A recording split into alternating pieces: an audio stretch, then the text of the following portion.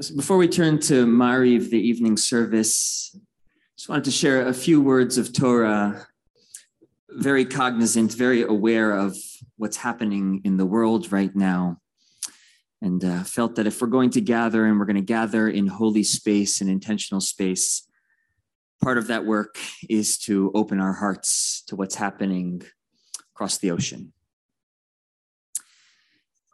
One of the best parts of being a rabbi is welcoming new Jews into the community. 3 rabbis sit on a panel called the Beit Din. In front of us sits this brave soul sharing their story and throwing their lot in with our people. And I've had the privilege of facilitating these moments many times, and they're always beautiful. Yesterday was one of the most moving of all. So in part, it was because of the remarkable man who sat before us, whose journey home was profoundly complex and difficult. In part because of the emotion behind his words, the tears that accompanied his declaration, "I am a Jew and pledge to live a Jewish life." And in part because of the timing. What does it mean to become a Jew on Purim?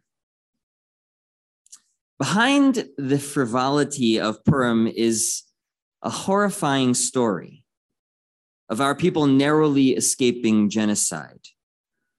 We were comfortable in Persia, assimilated enough for the Jewish heroes, Mordechai and Esther, to have Persian names. We lived peacefully with our neighbors despite our differences until a hateful man with political power leveraged his personal prejudice into national genocidal policy. We know how the story ended, because thank God we're still here to tell it.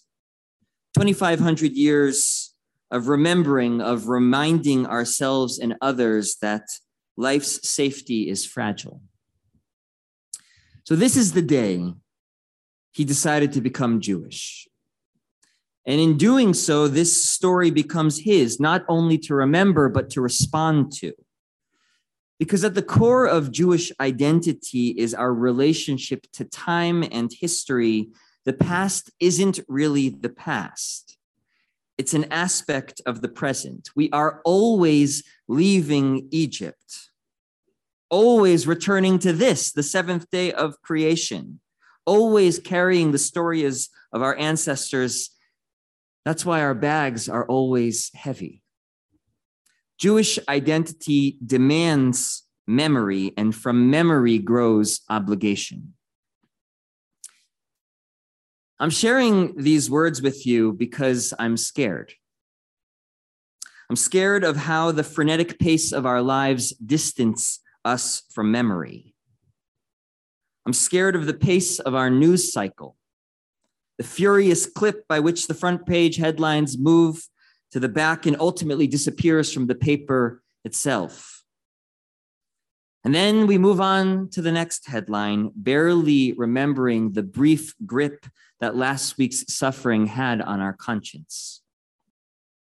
And quite frankly, I'm scared that even our attention to the horrors presently unfolding in Ukraine is slipping.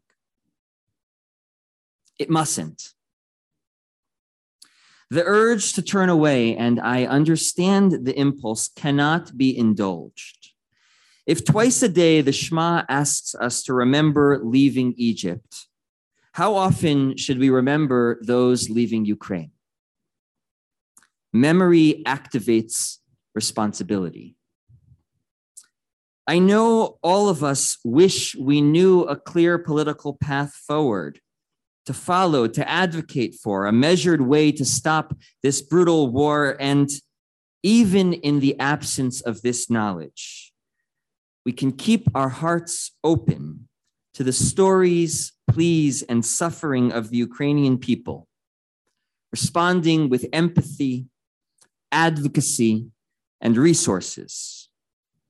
Our elected representatives and those in power must continue to hear from us that we refuse to look away, that our steadfast attention to this suffering is a reminder to act on our behalf. Shabbat is our return, a realignment with our values and our purpose. Shabbat, which emerges from the story of creation, is a refusal to acquiesce to the forces of destruction. May our hearts be stretched and our resolve strengthened. May we remember that which risks being forgotten. Shabbat Shalom.